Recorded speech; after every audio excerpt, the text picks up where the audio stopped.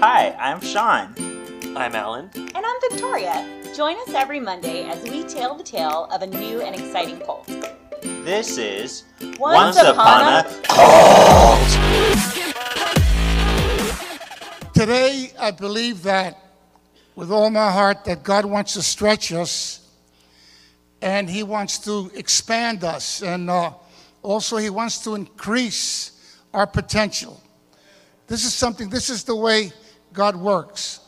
We start out a new convert, and then as we yield ourselves over to God, then God begins to develop us. And then He works with us and develops us according to His purpose for our lives. Once upon a time, there was a New Yorker. Whoa, where did that even come from? He wasn't New Yorker, was he? Yes, He was born in New York. Oh, was he? Yeah. He just came over here to the West Coast because it was the best coast? Yeah. Okay. Yeah, he was a New Yorker. He was born in 1939. Today we're talking about Sonny Arguinzoni. Oh. Stop. Hi, how are you? Hi, I am fantastic. How are I know, you? after the news we got today. How are you, sir? It's hot. It is hot. It's very hot Yeah. outside. You got that right. So, Victoria, you brought this one to the table. Tell did. us what group and why we're talking about it. So we are going to be talking today about the Victory Outreach Center. Oh no, Victory Outreach International. Yes. Excuse me. And the Victory Outreach International came up on my radar because I actually got a postcard inviting me to their church. And something about their postcard when I got it looked very like, that looks a little fishy there, a little questionable. See, I think at this point, like, I recognize the cult signs. Yeah, You you're know, have constantly you? sending me things. Right? Like, and things that I'm seeing on the street. Like, these aren't things I looked up on the internet. I see, like the one time I found a bumper sticker on someone's car. I was out and I saw it, and I was like, what the shit is this? That looks sketchy AF. So, yeah, but I feel like because since we've started doing the podcast, I see more and more. Does that...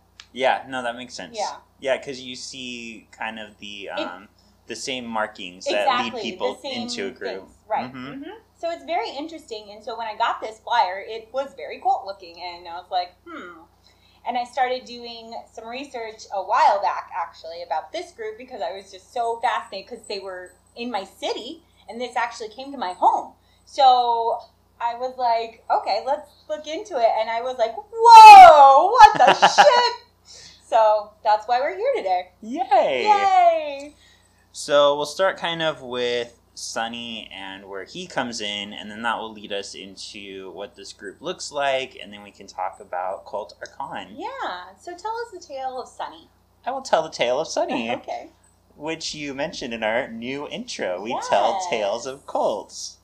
So Sonny was born in New York in 1939, and he grew up amongst, gangs, and he was into drugs until at age 21, he met an evangelist named Nicky Cruz, who he says, really turned him on to the church and really helped to break him away from that lifestyle. And let's remind everyone about our evangelicals and what they kind of are about. They're the ones that you see in the South with the snakes, singing hallelujah and getting bit by snake oil. I wanted to give you a Shangela reference, okay? I was trying to do that just for you. Thanks. But it's the evangelicals are the ones that believe you can be healed, like Jim Jones he started by watching evangelicals and watching how they would magically walk again and stuff. So the theatrical of it. Yeah, makes sense. Because why not? Right. So in 1967, Sonny and his wife Julie moved to where else? East Los Angeles. Perfect place to start his new church because he really wanted to focus on people like him who were in gangs or on drugs. So he wanted to reach out to, the poor communities and vulnerable. Oh. So I got this number. There's over 700 churches today. Yes. For Victory Outreach. I found that number too. Mm-hmm. That's insane. That's insane. And 40% of that 700 are all in the U.S. Yeah, and a lot of them are in Southern California because it's spread here first. I went actually online to see within a 10-mile radius how many of these churches are local to me, and I found 3 within a 10-mile radius Me of my too. home. Yeah. Every city seems to have one, so it's definitely, and it comes across, of course, as a very Christian thing, a very, whatever, but when you start actually looking at some of the content and the things they believe, they are definitely a doomsday cult. Mm-hmm. So, and then I saw some other things about Sonny in particular and his political beliefs that actually are alarming to me as well. Oh, no. Yeah. He's a very big Trump supporter. Yeah. He seems like he would be. Which, yeah, but that's very surprising because here's this person that is claiming to be a person of God and holiness, and then you want to also repeat what he says. You know, like, I don't understand the logic. And it's funny, too, because, like, I feel like if I saw a pamphlet for Victory Outreach, it would all look very nice on the surface. Like, I go into poor communities and bring people up. Mm-hmm. And I think that's how, in the 80s, Sonny and Julie really established themselves. Mm-hmm. They built a bunch of churches. Like, they started from their own home. Right. And they got so many followers, they built up churches. And in the 90s, they started doing the international growth. Mm-hmm. So, but yeah, it's sad how people are taking advantage of this. Oh, yeah, absolutely. Yeah, one thing that's interesting is because they moved to LA, like, did they choose to move to LA and start it, or they just happened to, like, because I'm, like, trying to see, like, why they moved to LA? Well, I don't know if this is necessarily the reason or not, but one of the things that I found across in my studies is when they did come out here to LA, one of the things that they started doing, too, and this is where they kind of started getting into a little bit of trouble, they started, like, halfway houses and rehab homes. And in these rehab homes, they would tell people to get their welfare benefits and to get as many kind of benefits from the government that they could. And they encouraged them to donate that to the church. At the same time, the church would do some hard labor, and that was their way of that's one of their techniques. And so they would get people to do manual labor, and the pay would go to the church.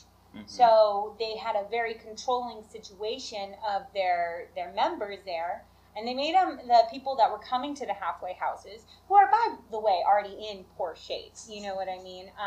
But then on top of that, they make them sign a contract that they're going to go under this program, and it's a spiritual thing, and so there's a lot of loopholes and laws that they can get around because of the laws with religion in rehab homes. So I don't know if those laws are specific to California, and if maybe that was why they came over here, because that is a really big move. Yeah. And things in California have always been more lax legally, in law-wise, than it has in other states. So I would not be surprised if that was a big motivation for them to move over here. That's a good point.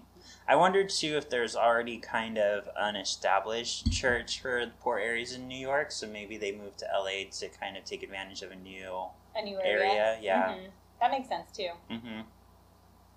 California is really big. Yeah. Geographically speaking, we are a lot larger than New York. There's a lot more potential. What? I don't know if you know or not. Oh. The Earth is round, too. So... What? Not according to some people.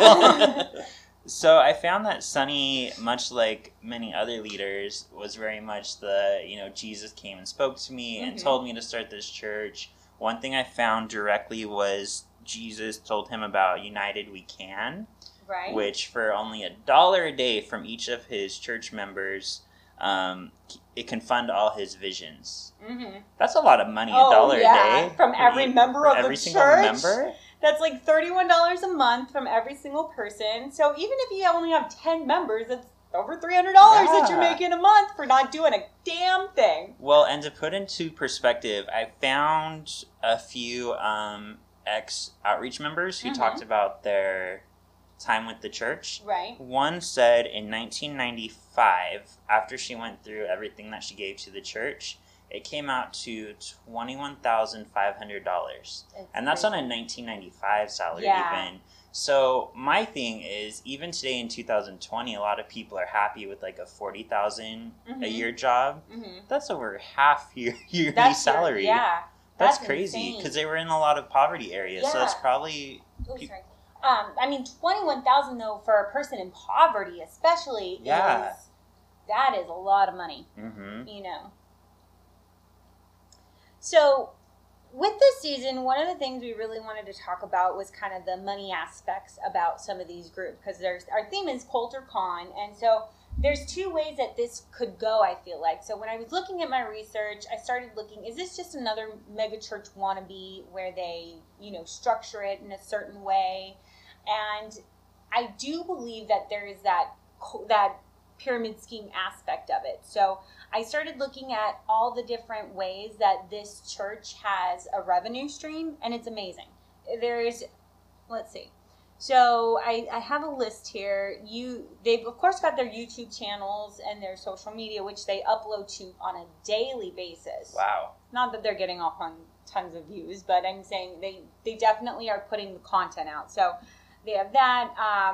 They've got, you can donate via any way possible. Like text, you can sign up a monthly subscription for your text services. Remember those where you text and it was $9.99 on your bill? I remember that from our Verizon days. Don't remind me. You text a number. Like we had to tell how many, at least like 10 times a day, people would call and ask, what's this on my bill? It's like, oh, you text back, stop, and quit. Not all together, one at a time. How do you spell stop? Right? So the recovery homes, I think, when they first started, was the biggest source of revenue because they were making money off of the people that were living there and the labor they were doing. They were making money off of the government for getting their funding. And then in addition to that, they were having people pay them for living there because it was like a rehab program. So there was that part. They also had, Sunny put out tons of written publishings. They also conduct events like runs, concerts, conferences. They have online merchandise stores. They sell on Amazon. They've done a number of lawsuits, including in 2013 when they tried to sue Twitter. And so Sunny wanted to sue Twitter because another church somewhere had taken a name similar to theirs. And there was a copyright issue. And he's like, oh, that goes against our copyright. And the other church said, actually, the Twitter, I think, determined, no, they're not against their copyright. This is not the same thing. So they also have a television station and, of course, do podcasts. So there is, like, every way you can be, like, putting it out there and making revenue on it. They would work, like, 12-hour days, and just be exhausted, and they would never see any of those wages. But they found out after the fact the church would make money off of that work. The people in these rehab homes had no idea that a lot of this was going on. Yeah. So in addition to that, though, one of the other ways that it struck me as a pyramid scheme, and I think that this one kind of made me think, maybe that's the big difference of the pyramid schemes and how the structure is, and the cults, because I feel like they're both triangles, but they're one maybe upside down kind of thing. So I feel like with a pyramid scheme, you typically have someone at the top who's recruiting people, and they pay on the level up, right? That's how we get our pyramid. With a cult, though, I feel like there's definitely those similarities when it comes to setting up the structure and whatnot. But when it comes to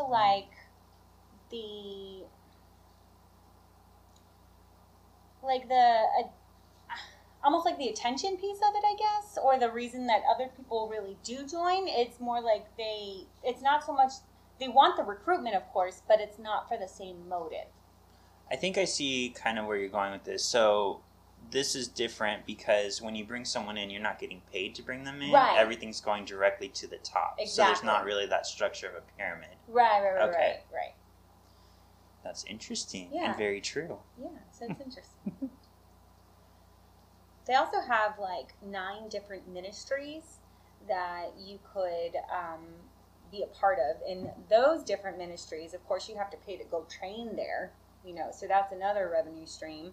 But there's the Urban Training Center, Missions Training Center, the Kids Gang International, Vicki, United We Can, Run for Hope, United Prayer International, Gang, which is God's Anointed Now generation, and then Third Wave Leadership Campus. So those are 9 different ministry groups that you could pay to be a part of. As like, if I wanted to become a minister, I could pay to go to the Urban Training Center and become authorized to. So I came across this fact, and it was surprising to me because in just 2017, right in our backyard at the LA Convention Center, Victory Outreach had its 50th anniversary celebration. So I saw something that I was like cracking up at when I was doing my research about the 50th celebration. They were boasting so much about the celebrities that were there. It reminded me so much of Scientology and how everybody, like Tom Cruise was inviting all those people to his wedding. But if you go on this church's website and you look, it's like all these testimonials, and you click to open it, and it's like a Word document, but it's like, oh, this one's from President Trump, and it's like, it's so stupid. But there's one from Trump, there's one from Clinton, there's one from, like, every single person has written this group a letter. You know, Jennifer Aniston, I think, has a letter on there. And, like, there's one that's not a letter. It's a video. And it's from Joel Osteen. So it's like, that's who you actually got to give you a testimonial. Okay. But at this 50th, they also showed Sonny's biopic, which is called Sonny. What else would it be called? Right?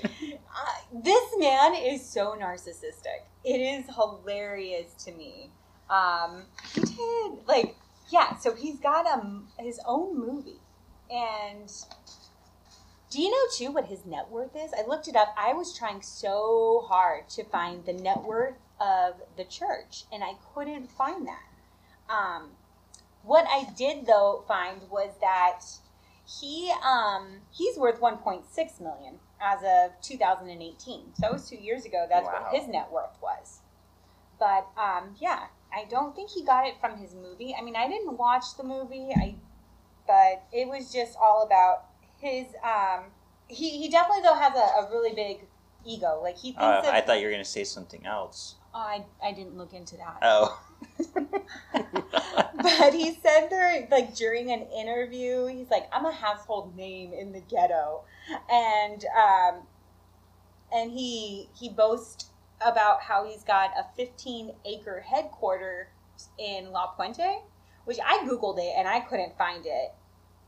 Did you find it? No, I didn't. Oh, okay. I just thought it was funny, like La Puente. It's not even like the nicest. I know, it's not. Well, you got to realize he's got to be a household name in the ghetto. Mm-hmm. You know, not Beverly Hills. So one thing you made me think of too, to go back to the money real quick, is on one of the accounts that I found, they said that this church will even go as low as taking people's welfare stamps and like using them and eating the food first and giving scraps. Like, yeah. I heard about in the rehab homes, the conditions were really bad. And actually, I read an article that said that they even were investigated back in 1999 and found to be guilty of, putting too many men in a home, not caring about who was where. There was like 6 men in a room, and like you. Tell me more. I was going to say this sounds like perfect for you, but for these other men wasn't their thing. But they would be like you said, overworked, and then they weren't. There was one guy, like I think he said he went like 3 days without eating. Wow. Yeah, it was pretty intense. Yeah, somebody else said that they went, I want to say a few weeks without being able to even talk to like family or friends outside of the home. And the thing is too, there's definitely cult tactics being used within these rehab centers because we've got, the crowded conditions, the overwork, there's food deprivation, which means there's probably also dehydration, and there's a lot of mind control that's able to take place in that. I've got, one quote here. It said, this one gentleman, he said, all I wanted was a decent meal, and I was willing to be a slave. It said they wouldn't even give me that. He said he raised up concerns about the way he was being treated. But in his words, he said, but they put it in my mind that if I thought I was different, I was going against God. Mm-hmm. So I feel like that is such an overused tactic, but it's a very effective tactic where they tell you if you think a certain way, you're wrong and you don't believe. Yeah. Mm-hmm. It's interesting. And then I know, too, that after they would go through the program, they were then asked to become household leaders. So these people who were not qualified to be, coaching other people through this process were being made to put other men through the same thing. So you're almost building like a hierarchy system there because, do you get what I'm saying? Mm-hmm. Yeah. So going into like the money and the structure, I thought it was really interesting to see. I went on their own website and I found this under the FAQs, but they have a lot of information about their structure on the internet, which is interesting because you wouldn't think that there would be, but if you read this, it's very like we reserve the right to private people, private attorneys, private accountants. So let me read what some of the things here, and this is again directly from their website. So the first statement of the structure is Statement of Financial Stewardship. Solicitation of funds. The church teaches that Christians have a spiritual duty to financially support their church and encourages each member to give as he or she is able and has been blessed by God. Thus, most but not all revenue is raised from our church members and is solicited, if at all, from verbal or written appeals in accordance with our doctrines. The practice of tithing, which I didn't know what that is, but it's basically just, I'd never heard that term before. Yeah. I learned it from Adriana. Oh, really? Okay, so anyways, while not mandated, is encouraged as a minimum standard of Christian financial stewardship. And then if you continue reading on, though, there's a lot of different things. It says use of exempt funds, accounting practices and procedures, and they go into how, like, we hold the right to not have to share any of our accounting information and whatnot. So it's very, very, like, hush-hush. We reserve the right let's see, it says, each year the church produces a financial statement that is reviewed by an independent certified accountant. And then they go on to say, kind of more than anything, it sounds like an attempt at safeguarding themselves, but it's not very well written. So it's just interesting. So one thing that comes up when I'm searching for a Victory Outreach is people ask, is it a cult? Mm-hmm. And I saw a few responses where they said, well, it's a church, so isn't all churches a cult? So I think that brings up a good question. Like, how do you think places like this differ from an actual church? So for me, I think that this is different because I feel like with a regular church, I'm free to come and go. Mm-hmm. And I feel like religion is a don't come to us, we'll come to you kind of thing. Like, I don't want to be told what religion I want. I want to do the research. I want to go and see what works for me, and with a normal church, I feel that that's accepting and that's fine. Because I've gone to different churches and I've never had somebody like, oh, why didn't you ever come back? You know what I mean? Whereas I feel like this group is like, no, you need to stay here. Like, you're going to stay here. Mm-hmm. You're going to be a member. What are your thoughts, Allan? I think in addition to that too, like you have a Sunny type figure, versus like other Catholic or Christian religions where, God is God, whereas for this thing right here, it's more like Sunny is God. So like we have to worship him. So I think that's, and then also like what you mentioned as well, Victoria, about just, if you're not part of the church, then you're an enemy as well too. Because in other Christian religions, they're very like more welcoming in the sense that like everyone should be loved and not just who's part of your religion. Mm-hmm. I think, yeah, one thing you brought up that I think is a really important thing to look out for is if there's a single person being celebrated in the church more so than a god. Yeah, I think that's a very good point you made. I was going to say for sure, because I read even in these homes that every home has a picture of Sonny. Yeah. But isn't this a Christian home? Why don't we have Christ instead of Sonny? Exactly. And I read one report from, again, somebody who used to be part of the church. They said the priests eventually were asking for 25% of their earnings. So they said when it got up to 25%, like, we knew we had to get out. And they did. And I guess they didn't have much trouble getting out, it sounded like. They were able to just leave. But yeah, they said everything was just so focused on money within this group. So do you think it is a cult, a con, or what? I would say it's more of a con because he is making like buco bucks off of this. Mm-hmm. I think he uses cult tactics to keep people, but I think overall it's more of a con. Interesting. Mm-hmm. And how about you, sir? Agree. Well, I think it's a mix of both. I think it started out more so as like a cult, with the type of characteristics that's shared with other cults, but it's kind of evolved more. I think as Sonny has been being greedier throughout time, that it's becoming more as a cult a con in my opinion, because he's just like, it's all about money now. So. Mm-hmm. So this is interesting because I think it's just a cult. Yeah. You think it's a con, he thinks it's both, and I think it's a cult. So I think it's a cult because of the fact that there's so much narcissism around Sonny. That's true. So with me, it's like Sonny started this, Sonny's watching this, Sonny's mandating this, Sonny's driving the whole force here. That's a leader. That's a charismatic leader, and that's the strongest part, I think, or that's the base of our cult, the foundation to start our cult, So, and then I think too, just the way, you can see the way he believes in himself and how narcissistic he is, that he genuinely believes that he is this person that has spoken to God.